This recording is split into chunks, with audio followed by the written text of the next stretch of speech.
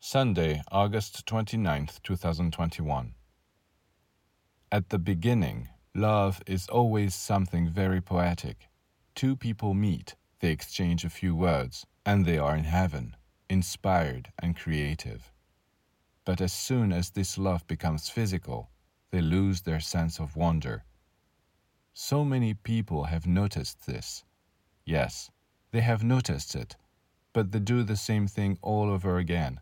Instead of protecting their love by remaining in the subtle regions for as long as possible, they hurry to experience it in the coarsest of regions. Out of curiosity and greed, they want to descend and explore the field, and even the subterranean. Afterwards, of course, things are no longer the same.